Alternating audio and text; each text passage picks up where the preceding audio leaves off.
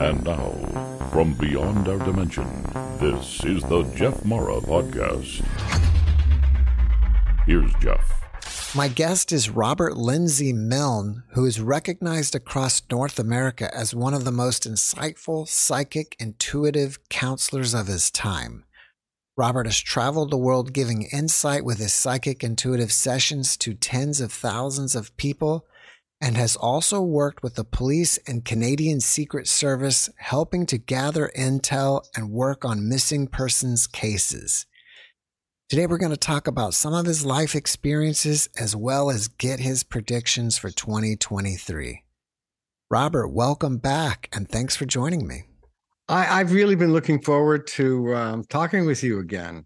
We had such a nice talk last year. It's great to have you back. It's like seeing an old friend. Yeah. Your way of interviewing is very subtle and certainly on for me you were quite calming as well. There was a sense of acceptance. Mm-hmm. And that felt really good. That's great.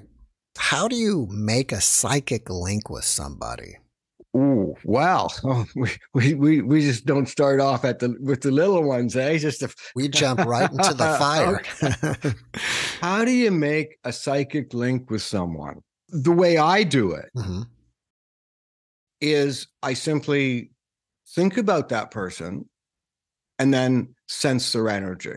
Here's how I did it with Tom. I was involved with the guy that was dying with the most potent super bug on the planet, and he had infected it, and it was 100% antibiotic resistant, and he was sick and in a coma. And when I started working on this, I had already known Tom. And I had done readings for Tom a few times in the past. And all the readings that I had done for Tom were online or video. In fact, I've only seen Tom in person once, but yet I've known him for 15, 17 years or something. And I also know his wife. She came to me for a reading. She had just finished her PhD in epidemiology. She came to me for a reading about 30 years ago, and she's been in contact with me. So they were clients. I had given Tom a warning a couple of years before, and Tom is a real kind of macho guy. Actually, he's like 6'5". He is a professor of experimental psychology and has a PhD in psychiatry. And he's at the University of California. He's also associate dean. And Stephanie has a PhD in epidemiology. She is a professor, and she is associate dean of the epidemiology department, and she is a renowned researcher specializing in AIDS. I thought of Tom as an old Indiana Jones kind of guy. And in his early days, he was a researcher in the fields in South America, and he got kidnapped by the Sandinistas and just about starved to death. And he'd had many experiences like that, being, doing the type of work that he did. In his later years, he had ballooned up to a really heavy weight, like over 300 pounds. And the year before, or 2 years before he caught the superbug, I had done a reading for him. And when I do readings, and when I have to give bad news, and you have to give bad news. And that, by the way, a whole new conversation. But if you can see it, you can change it. And that's you're obligated, if you're seeing it, to give that person the information so they can do something about it. So the techniques that I've developed over my lifetime, when I'm giving bad news, before I do that, I look forward into the future and I describe to them the positive result of the negative situation that I'm going to be telling them about. But I don't tell them about the negative stuff. I tell them about the positive result. And then I talk about something different. And then I go back and talk a little bit more about the positive thing. And then just like a little drop of water in a basin, I'll drop just a little hint. And then change the subject and then give more other information. And then talk about the positive thing, then come back and in some cases I'll take a half an hour to get to the point where I'm giving them that information. And most of the time they already have it. They already have figured it out. And most of the time they're not panicked. So with Tom, I said to him, in 2 years from now, or 3 years from now, I can't remember that number, you're going to lose more than 100 pounds. And then I started talking about other stuff.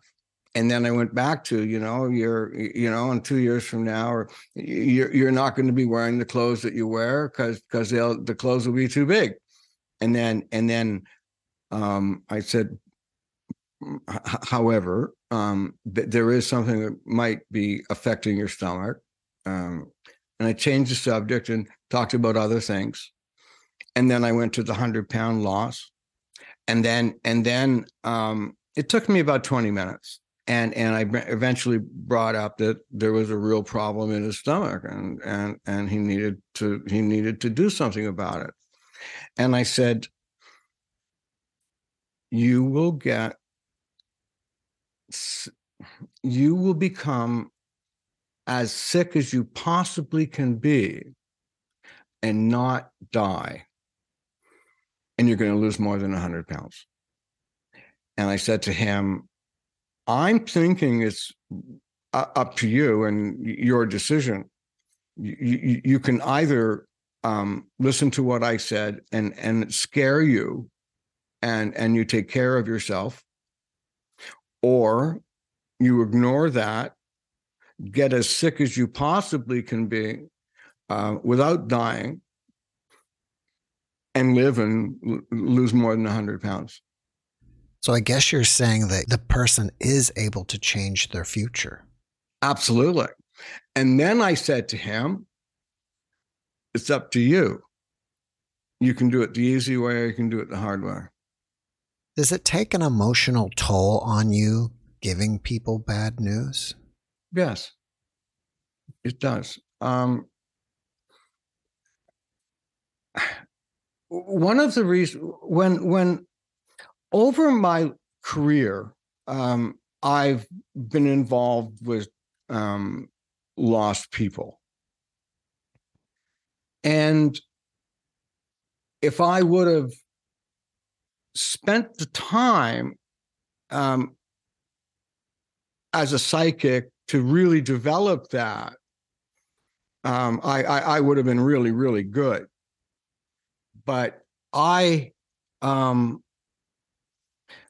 most of the time in those cases, the people are dead, or the child's dead, or I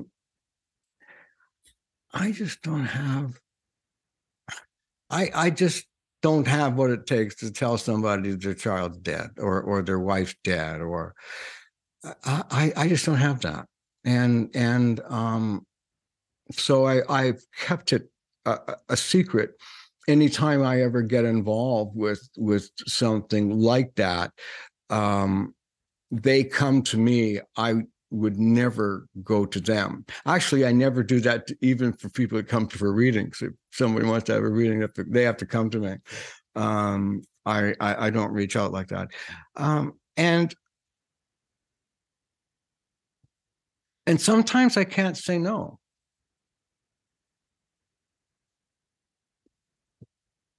Whether it is that I just sometimes just can't say no, and sometimes I don't know why.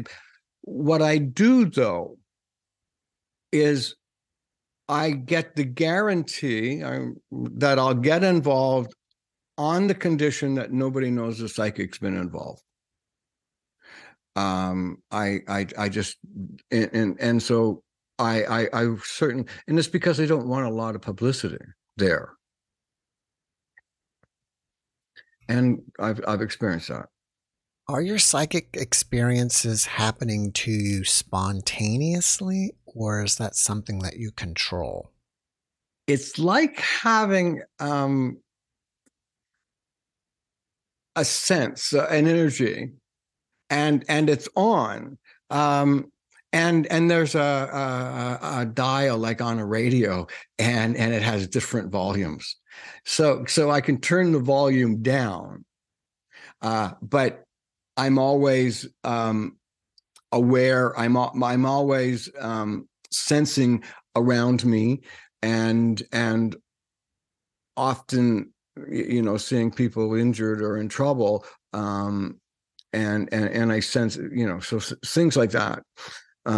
The answer to the question is, I don't know.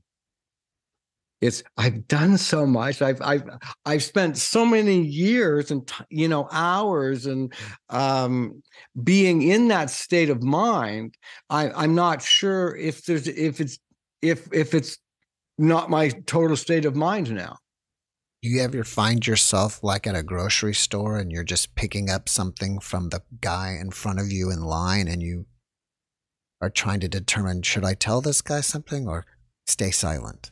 Well, first of all, if I did something like that, that would be me going to the person. I could get punched in the face for that.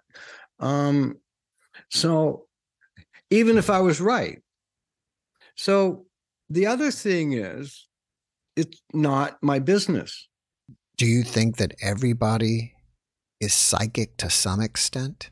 I think that, being psychic is a natural phenomenon that most mammals have. And being psychic, and if you think of psychic, the word psychic comes from a Greek root, psyche, mind, soul, or self.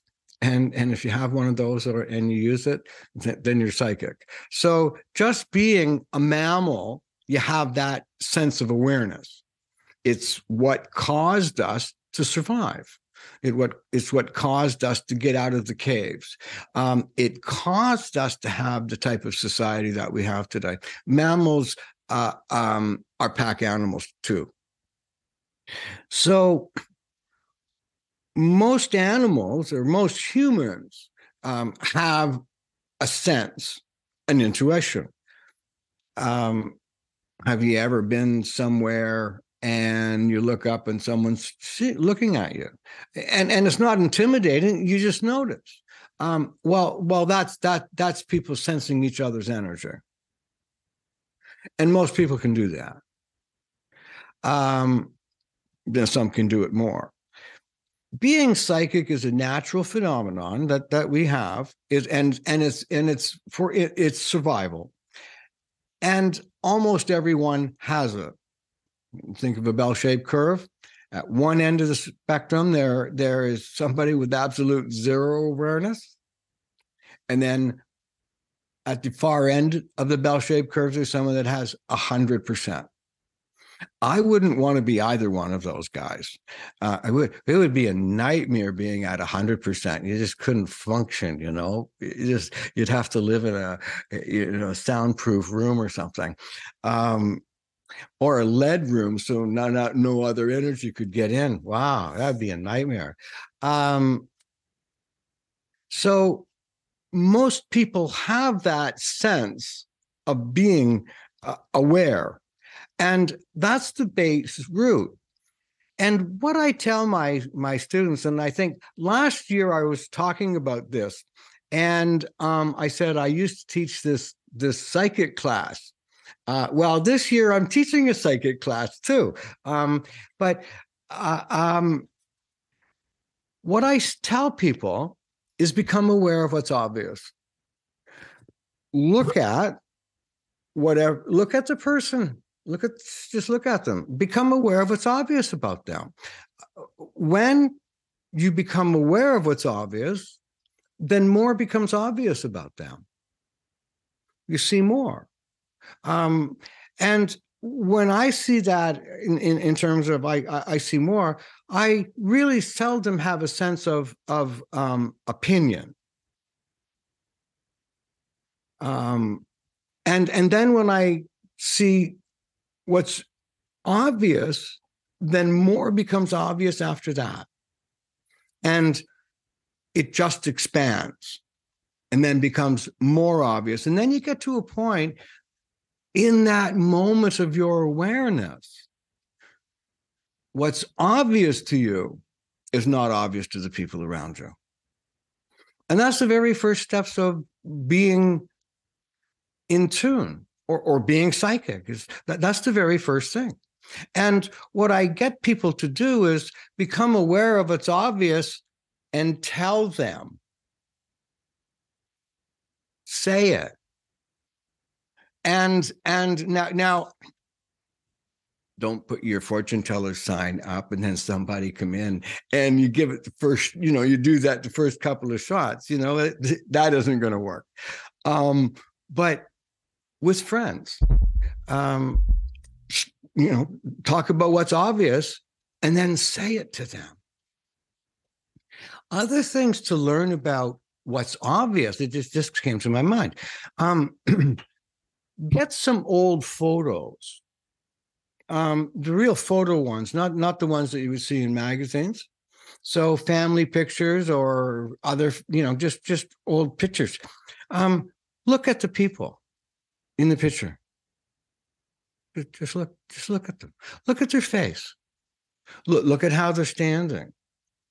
Look at how they're standing with each other. Look at what their eyes look like. Just look at them.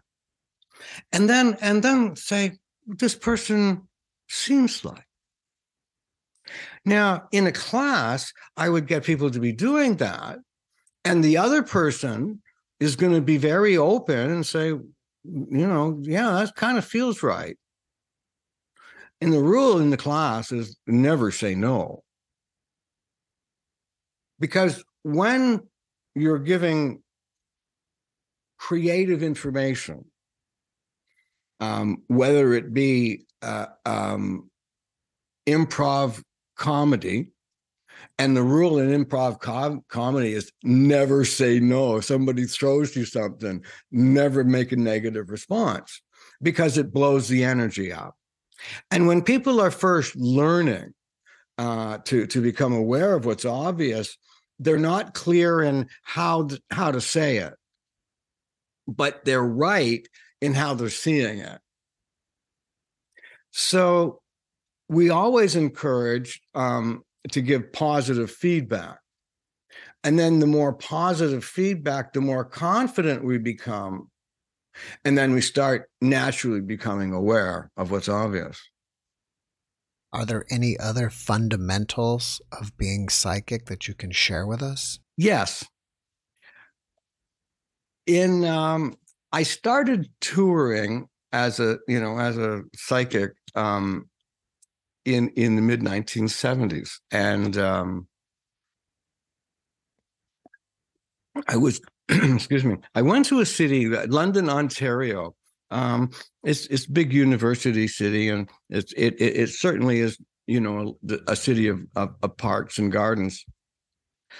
I was on CFPL, and it was a, you know, phone-in show, and London is right in the middle of the snow belt. And when I was there that week, it was the biggest snowstorm they had in the last 50 years. So everything was shut down. Everybody heard the radio, and then everybody wanted to come and have a reading from me. This one guy came to me. I can't remember what he looks like, anything about him, except I remember he told me that he was a court stenographer. He retired. And I said to him, wow, how many words a minute can you write? And he said, I don't know. I said, how come? He said, I just write down what they say. That was profound. So I realized that, and I've noticed back in the days when it was, you know, the early days, we didn't put labels on what we did. We just did it. And we didn't say, well, it's this thing, and how we do this thing, we do this and this and this. We just did it. We did what needed to be done with an open mind. I called myself a psychic just like that for years and years and years. And then the New Agers started to call me old-fashioned, and I'm thinking, well, what else do I do? I do my job. And my job is giving people answers. That's what my job is. And unlike a math test, so a math test, you just give the teacher or the professor the answer. They say, no, you have to prove it. Well, you have to know how you got the answer. In my job, get the answer. And it doesn't matter how we get the answer. It doesn't matter if it's become aware of what's obvious. It doesn't matter if it's being clairvoyant or clairsentient, and it doesn't matter. Give the answer. And so I don't focus on what a word. I just simply do it.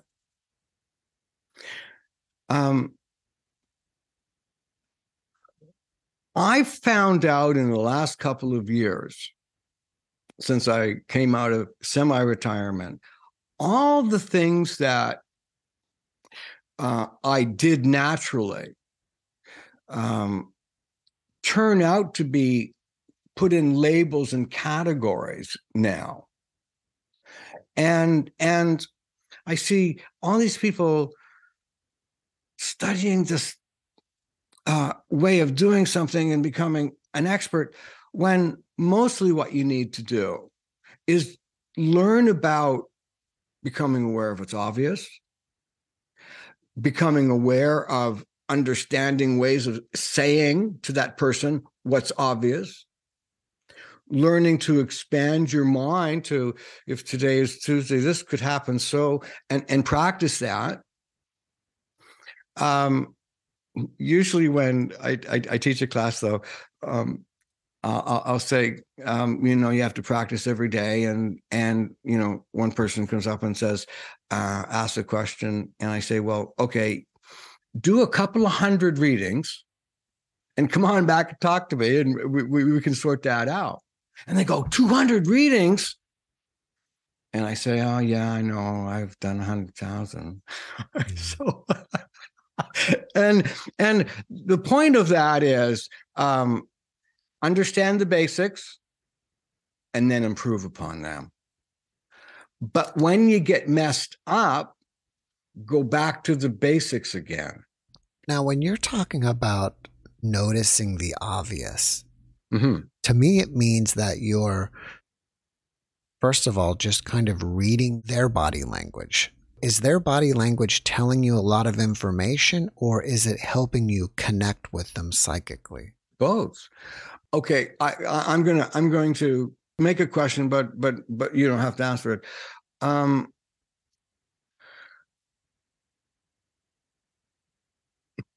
People communicate on 3 levels, and the 3 levels are unconscious, nonverbal communication, body language,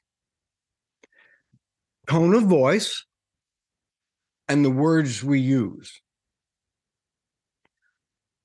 Body language, unconscious communication consists of 75% of our communication. The way we say something consists of 20%, the way we express ourselves. And the words we use are about 5%. So, becoming aware of that information would certainly help someone to understand what the person in front of them is experiencing, is going through, and to throw that information away would be like wearing glasses and not wearing them. Well, why would you do that? It's just the same as, a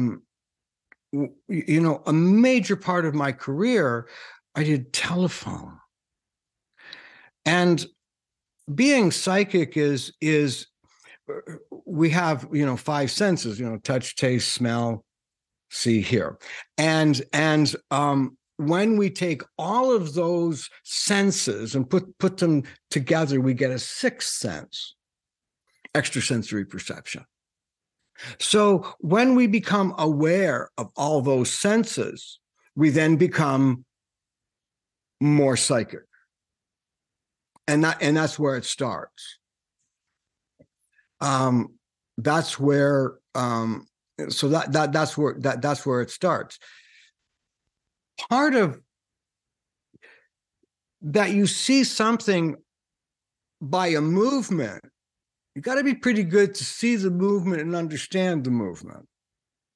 And then that movement means something, and that leads you into the next level. I've never been asked that question before. I was putting all that together as you were asking me, right? So, and that's what happens. And it's a fun exchange. And this is where sometimes I'm thinking about one thing and then thinking about something else at another time. And then sometimes I might be thinking about what I'm going to have for lunch too. Well, I'm going to lead you in a different direction, and that is I have a prediction. All right. I predict you're going to ask me, do I have any predictions? Now, did you know that from my body language or what I said? No, yeah, but we talked about before the show started. All right. Well, what have you got for 2023? What are you seeing? 2023 is going to be a very active year. And in its activity, it's going to be extreme. There are going to be a lot of, first of all, before we get going, there is going to be a 2024. That's good news. A 2050. See, this is what, here's a demonstration of how I give bad news, right? Okay. It's not going to be so bad. So 2023 is a year of extreme. And it's going to be quick and sudden extremes. North America, certainly, and most around the world. The climate, as everybody knows, is going to be continuing to get more intense. We're going to be seeing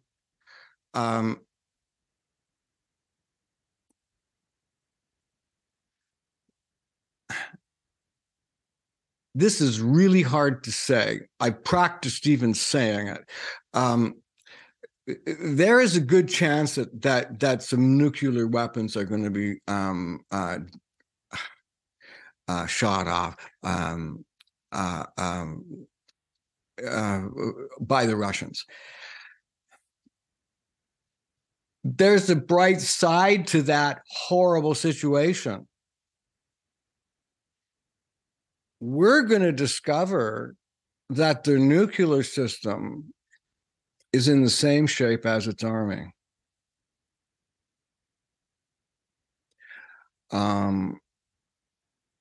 That could be in winter, our winter, it could be into the summer.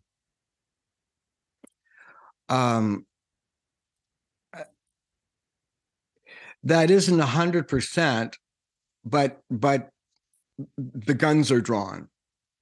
That's the heaviest thing I've ever said, Jeff. I want to be wrong at this one. So we're going to be going through, and it just depends on the part of the world that you're in. Just about every part of the world is going to be saying they're not doing as well as what they did before the pandemic. Every part of the world is going to be consistently less than in the pandemic. There's the beginning of an interesting financial war going to be going on. And that is that China, our side, our guys, whatever our guys are going to be using this opportunity where there's less purchasing and less manufacturing. Our guys and America and several other in our group. I'm Canadian, so we'll be in it. We'll be taking that work and bringing it back home. And there's going to be some really big tensions going on with China as it's starting to lose its financial strength. That's going to be coming clear, and as when by tax time in America, that they're having some money problems.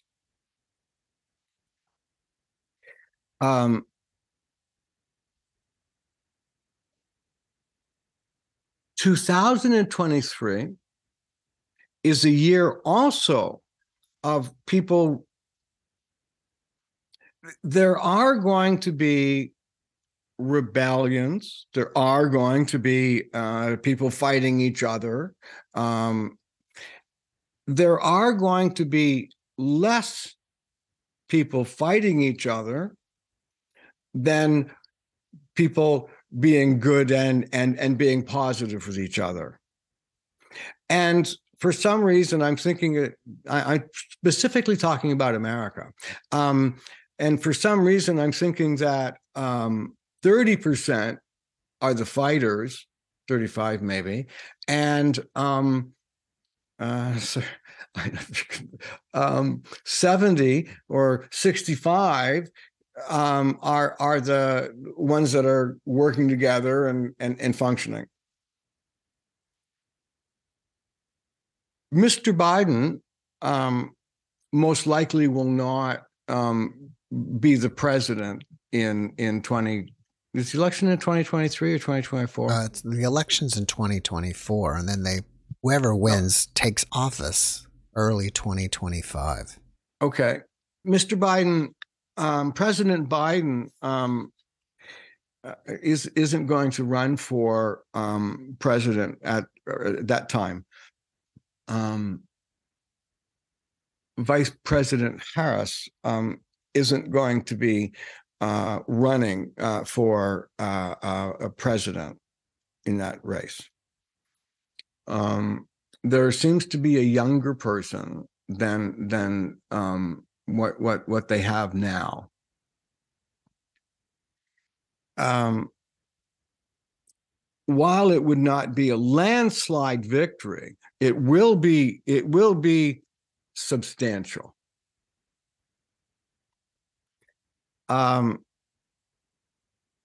Incidentally, by that time,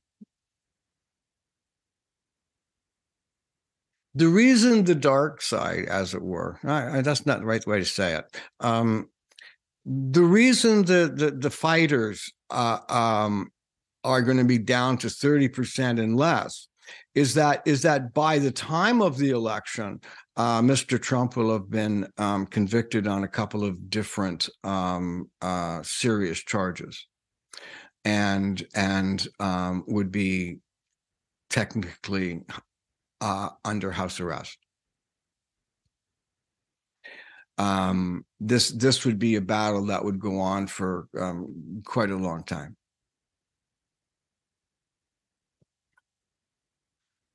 By I understand now. By about April, May, not the Hungarians. Help me, just the guys that the Russians are beating up. Oh, no, the Ukrainians. No. Yeah, the Ukrainians. Sorry, it was who are the guys that are beating the Russians up? The Ukrainians, and they win that war. They win the war. Mr. Putin certainly won't be around at that victory dance, and have something to do with bleeding in the head, maybe some kind of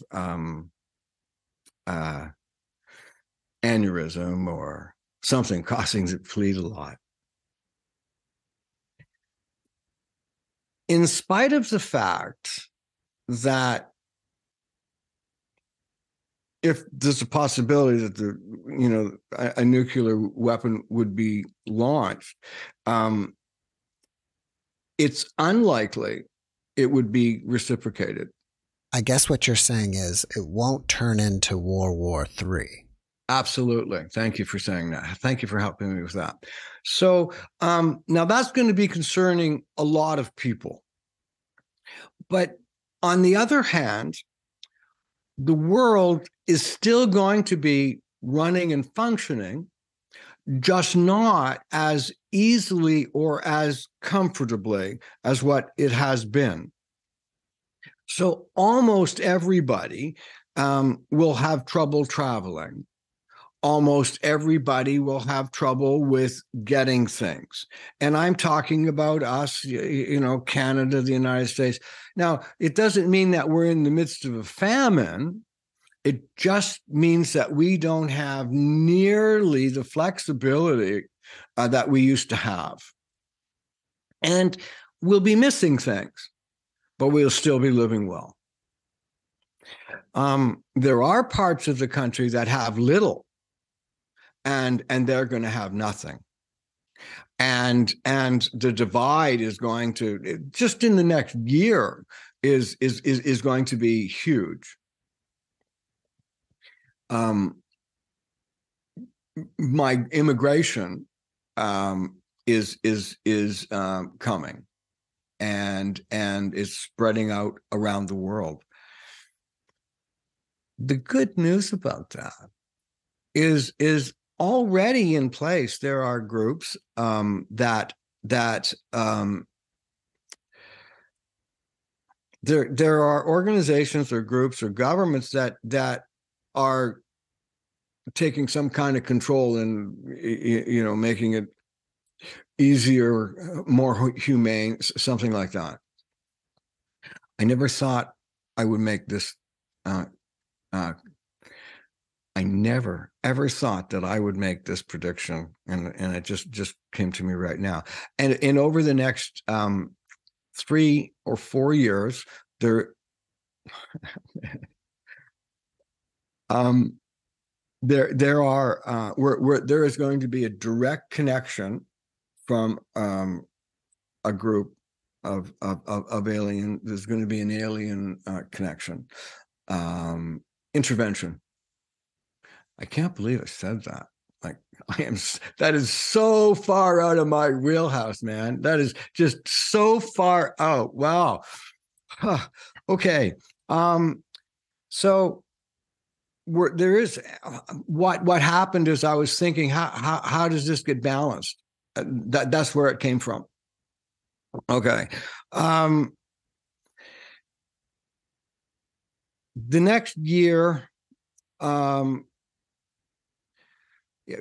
ways of business are changing and being different, and almost all of the pandemics that we've been experiencing, it's here in North America, we're pretty much at a neutral state in terms of growing or shrinking, and that's going to be like with the flu and things like that. It's not going to grow, not going to shrink. Okay, so the flus and colds, because of the pandemic, kind of look like they got lost. They haven't. They'll go back to a balanced level, pretty much like they were previous.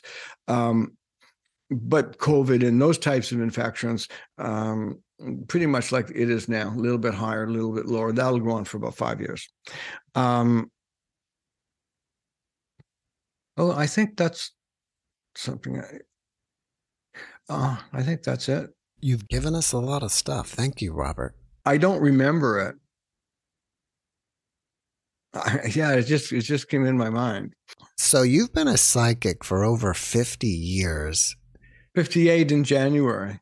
How has the world of psychics changed over that time period? In my life, it was illegal to do psychic readings for it was against the law to do it, and there was this a hefty fine. You could go to jail. It was called the Witchcraft Act. This was in Canada, and it was instilled or written in the late 1800s, and it didn't get stricken from the laws until July 1st, 2019. And it stated that, well, this was all, because church people, the extreme Christians in those days wrote it, anyone who fraudulently, because if you do this, you're a fraud. Anyone who fraudulently tells fortunes for a consideration. Section B, anyone who does healing or spiritual work is fraudulently, and Section C is accuse somebody using an occult or crafty science of a crime, is punishable by $5,000 and no more than 1 year in jail. And like $5,000 in the 1800s was a lot of bread. And right up until July 1st of 2019, it was the law. Why do you think it took so long to change it?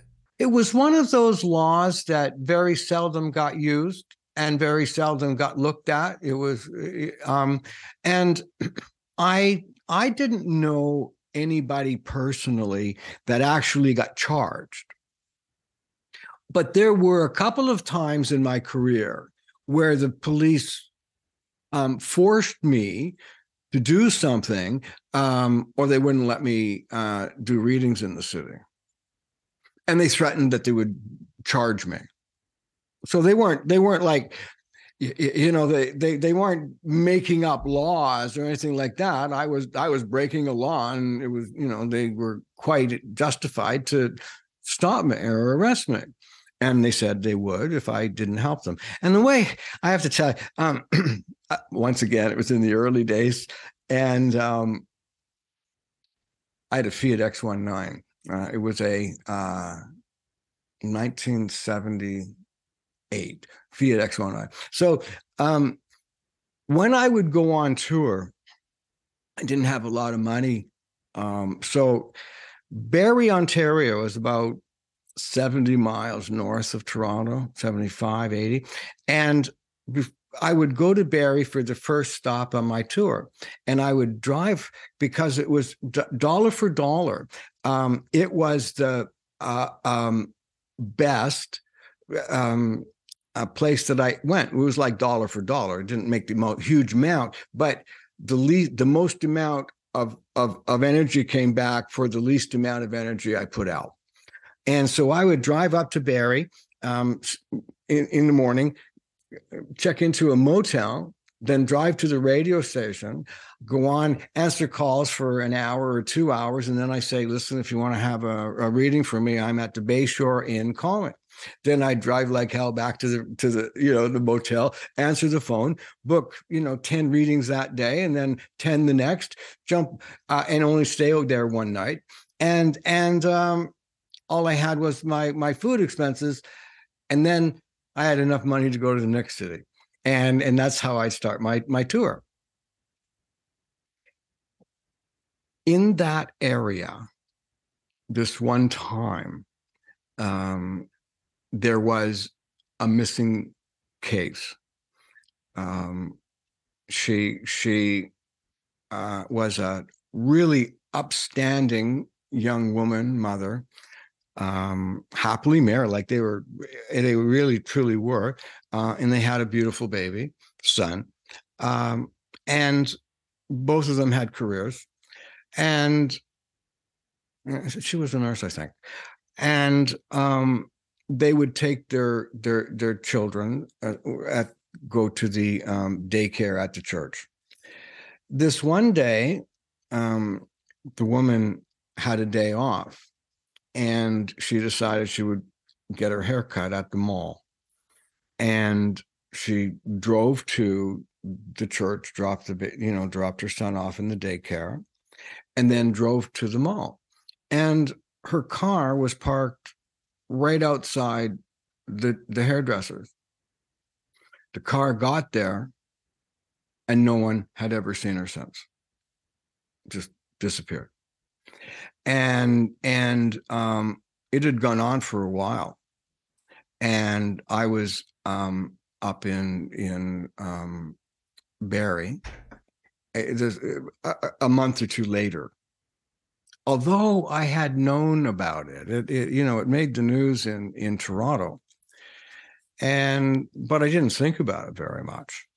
And the first night that I was there, partway through doing my readings, there's a knock on my motel room door. I open the door, and there are these two policemen, which I got kind of shook me up a little bit. Mm-hmm. And they said that they wanted to talk with me about, such and such. And I said, I don't do that. And they said, if you want to work in Barrie, you'll do that. And I said, okay, I will, but you have to come back when I finish my readings. And I said 10 o'clock, and they agreed. And they came back at 10 o'clock, and it was wintertime, and they came in their police car, and they took me in the police car down to the police station, and I was really nervous. I really wasn't quite sure what was happening, and anyway, we got into the station, and we were in this room, and there was a bunch of maps, and then they told me the story about this woman and some inside things. And they said, what can you do? Do you think you can find her or any information? And I'd never done that before. I didn't do that. I just I never thought about doing it. So I pulled some maps out, or they pulled some maps out of the area, and I just put my hands over the map and felt different areas, and then I felt this one spot on the map, and I said, there's a used old train trestle there. Anyway, after that, I said, you're not going to find her until spring, but you'll find her at a location where there's a old train trestle that hasn't been used in a long time, and 1910 will be chiseled into it. And they decided, because I found it on the map, they decided that they were going to go looking for it that night. And we were out driving all around. And then the police chief came too, right? And we were driving all around. And you know, there were these three big cops and me, and they weren't that respectful. Well, they were. I was being forced, and we're driving around, and then they see this shadow, and you know, they stop, back up, and drive a little bit, and there's this train trestle. It's in 1910, and then they took me really serious. The next couple of days, they had search parties, but they couldn't find her. And then in late April of that year, one of the cops from Barrie phoned me and said they found her near there. Where was she? I never asked. I didn't want to know. I don't want to know. Oh, but I did make one deal with the police. Is that the family must never know that a psychic was involved. Can you tell us a little bit about how you worked with the Secret Service?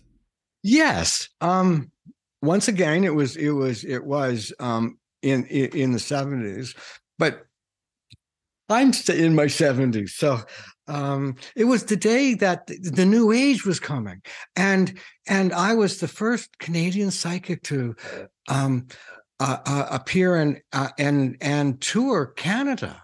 I was the first, and to do call-in. I was the first guy, and I even had my own radio show at that time at CJRN Radio in Niagara. It was a phone-in psychic show. I was auditioning for a talk show spot in Ottawa. Now, in those days, there were no internets, there were no networks. If you're going to be on a radio show, your body's in the studio, and so and the audition was, how do you do on the show? And I was flying to Ottawa, and I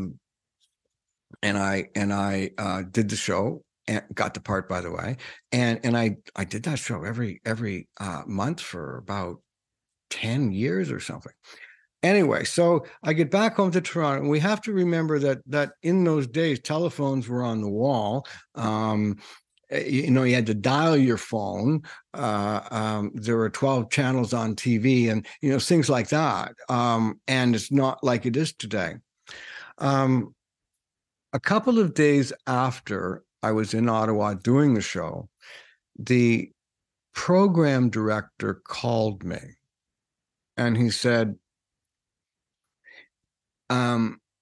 this guy from Tass News Agency, reporter, but he's really a spy, wants to do an interview with you. And I said, I don't want to do that. Don't tell him. Don't give him my name. Don't give him my number. Nothing. Because we did, you know, we had telephone books then. Okay, so you know, if you didn't have a telephone book for a city, and you know, when you weren't in that city, you're in trouble. So I didn't want to be involved, and a couple of maybe a week later. No, this was a long time ago, so how far apart it was is questionable. It was a week or a day, I don't know. All of a sudden, some of my friends called me and said, Robert, I got a call from this guy. From the RCMP Security Service, and he's asking questions about you. And that happened for a while. And then one day I got a phone call, and this guy introduces himself, and he says, hello, this is Sergeant from the security service, the RCMP. I'd like to have a conversation, I'd like to have a non-criminal conversation with you in person. And I said, is that about the Russian guy? And he said, yes. And I said, I don't want anything to do with this. I just don't. And he said, would you please just talk with us? Because this could be something really important. And he said, I don't know what exactly, but the implication was, if you do this, you're doing a duty to your country, or, whatever that our version of that shit was, right? Oh, sorry. I promised I wasn't going to swear on your show. I'm sorry. That's all right. All right. Anyway,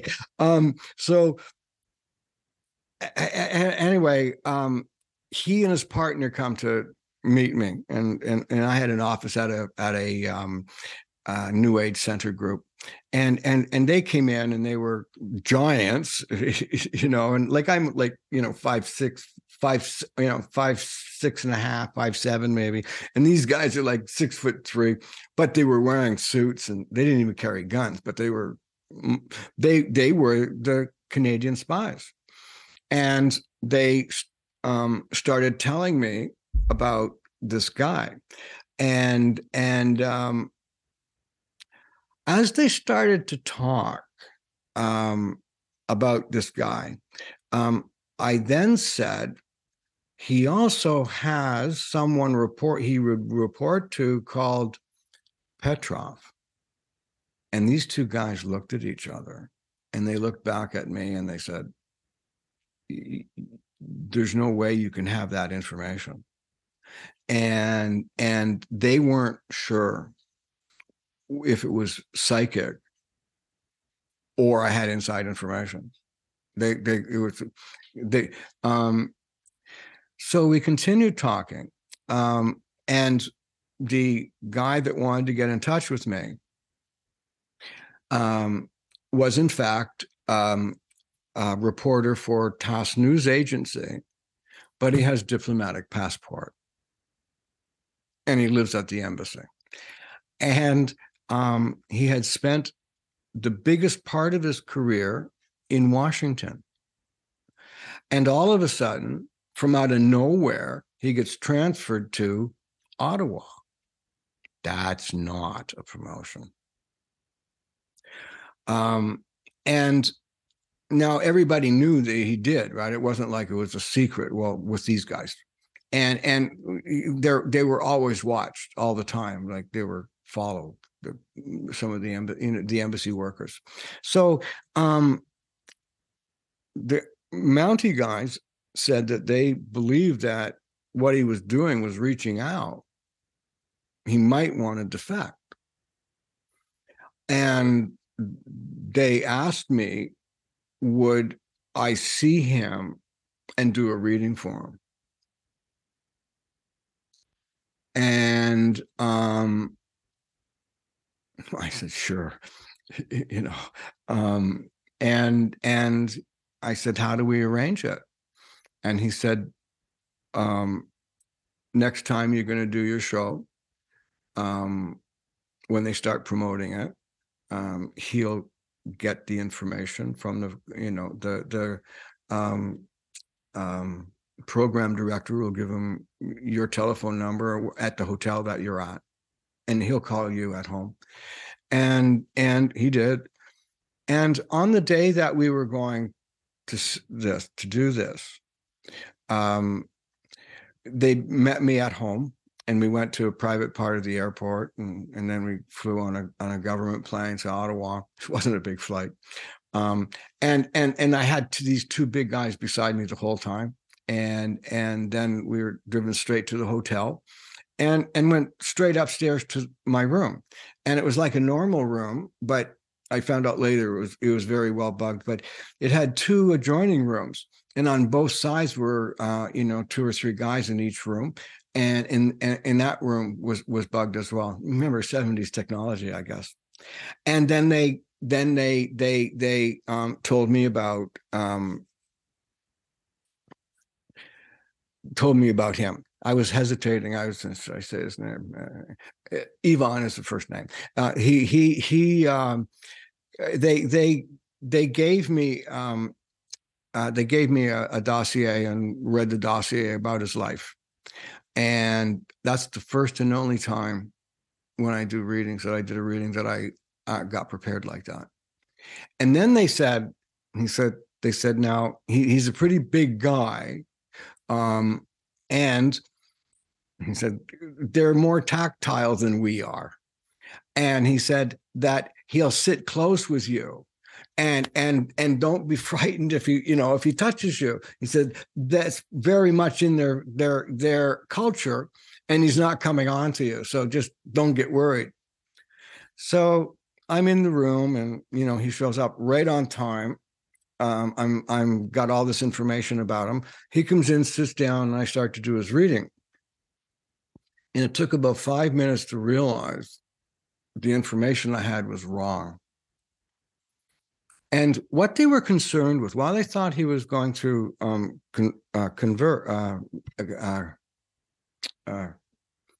defect. Yes, thank you. Defect is because it was during the Brezhnev era when Brezhnev was losing power, and he was protected by Brezhnev. And they felt that he was afraid that he was next going to be called home and then sent to Siberia. And that's what the big issue was. And he was a pretty high-ranking spy. And so he came to me. I started, and I realized the information was wrong. And then I just did a regular reading for him. And what the Mounties wanted me to do, though, is say in this somewhere in the reading. So I have a little bit of trouble remembering the exact words, but it was something like, sometimes we get in trouble, and sometimes we have friends that we don't know about, and then work it into, that's what I was supposed to say. So I get to the point, and I've got his attention, and I say those words, and he stands up, turns around, walks away, and walks right out the door. Just walked away, like just bam, like didn't say goodbye, didn't look back, nothing. And then the guys come in the room, and I said, I think I screwed that up. And they said, no, you didn't. He said, anytime the Russians get presented with a suggestion that they would defect, they just get away. They just leave because they're always watched. So that was it. Then a couple of weeks later, the Mountie guy. Now, in those days, during the Cold War, more intelligence was being passed across the American-Canadian border at Niagara Falls than anywhere in the world. And the biggest depot for the RCMP security was in Niagara Falls. There also was a CIA outpost and an FBI, all watching because all of the intelligence. So this guy phones me and he says, do you think you could find dead letter boxes where intelligence is passed? And I'd never heard of a dead letter box, and I had never even considered that. And I said, sure. And so I went down to Niagara Falls. We look at maps again, and I'd look at the maps in the park and put my hands over it, and we pick them and then go out and walk around. And I found several. I did that for almost 2 years, once a month for 2 years, and found a lot of them. That's awesome. Yeah. Great. The parties afterwards are even better. Robert, I noticed you have a YouTube channel. What is the name of it, and what kind of content are you putting up there?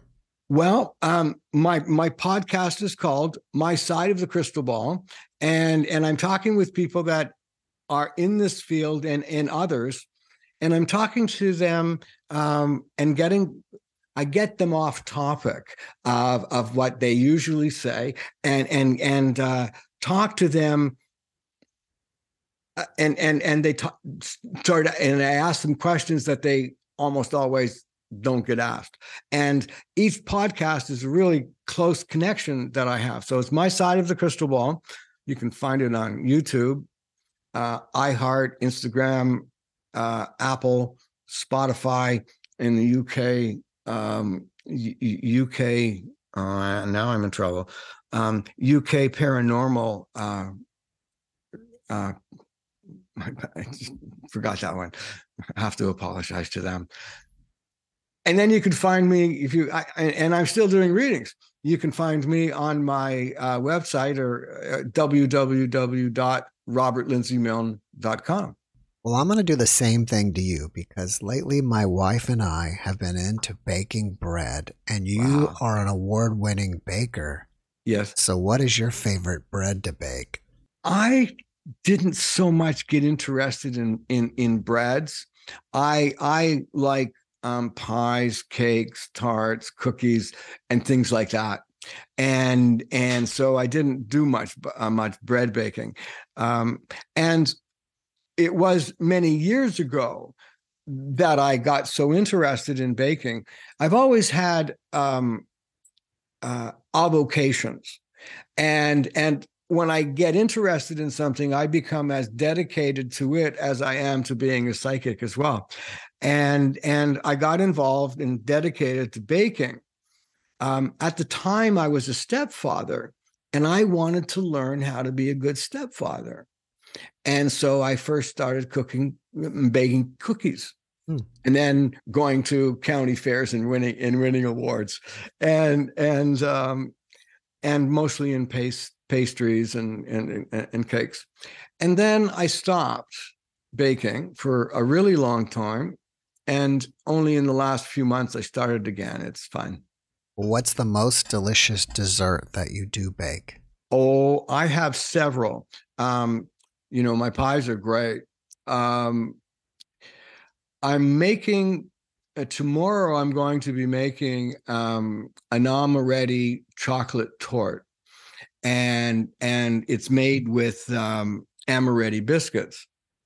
And incidentally, I live in Toronto in the area called Corso Italia, and you can buy the biscuits, and I could not find any of the amaretti biscuits, and so I just came back home and looked up a couple of recipes to get the amaretti biscuits for the cake, and I just learned how to make them instead of getting them from the store. So make my own ingredients now too. Well, I'm going to throw this out there. Okay. And I don't expect you to do it, but maybe it's my own prediction that you're going to start a baking YouTube channel in 2023.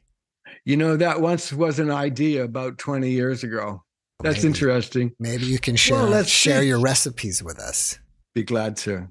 Robert, before we finish up, can you leave us with one last positive message? I end my podcast. Well, my thing these days is being kind. No matter what, be kind. And at the end of my podcast, I say, do good, stay safe. Above all, just be kind. Thank you for that. And Robert, thanks again for joining me. Don't be a stranger, and I hope to see you next year for the predictions of 2024. Thank you.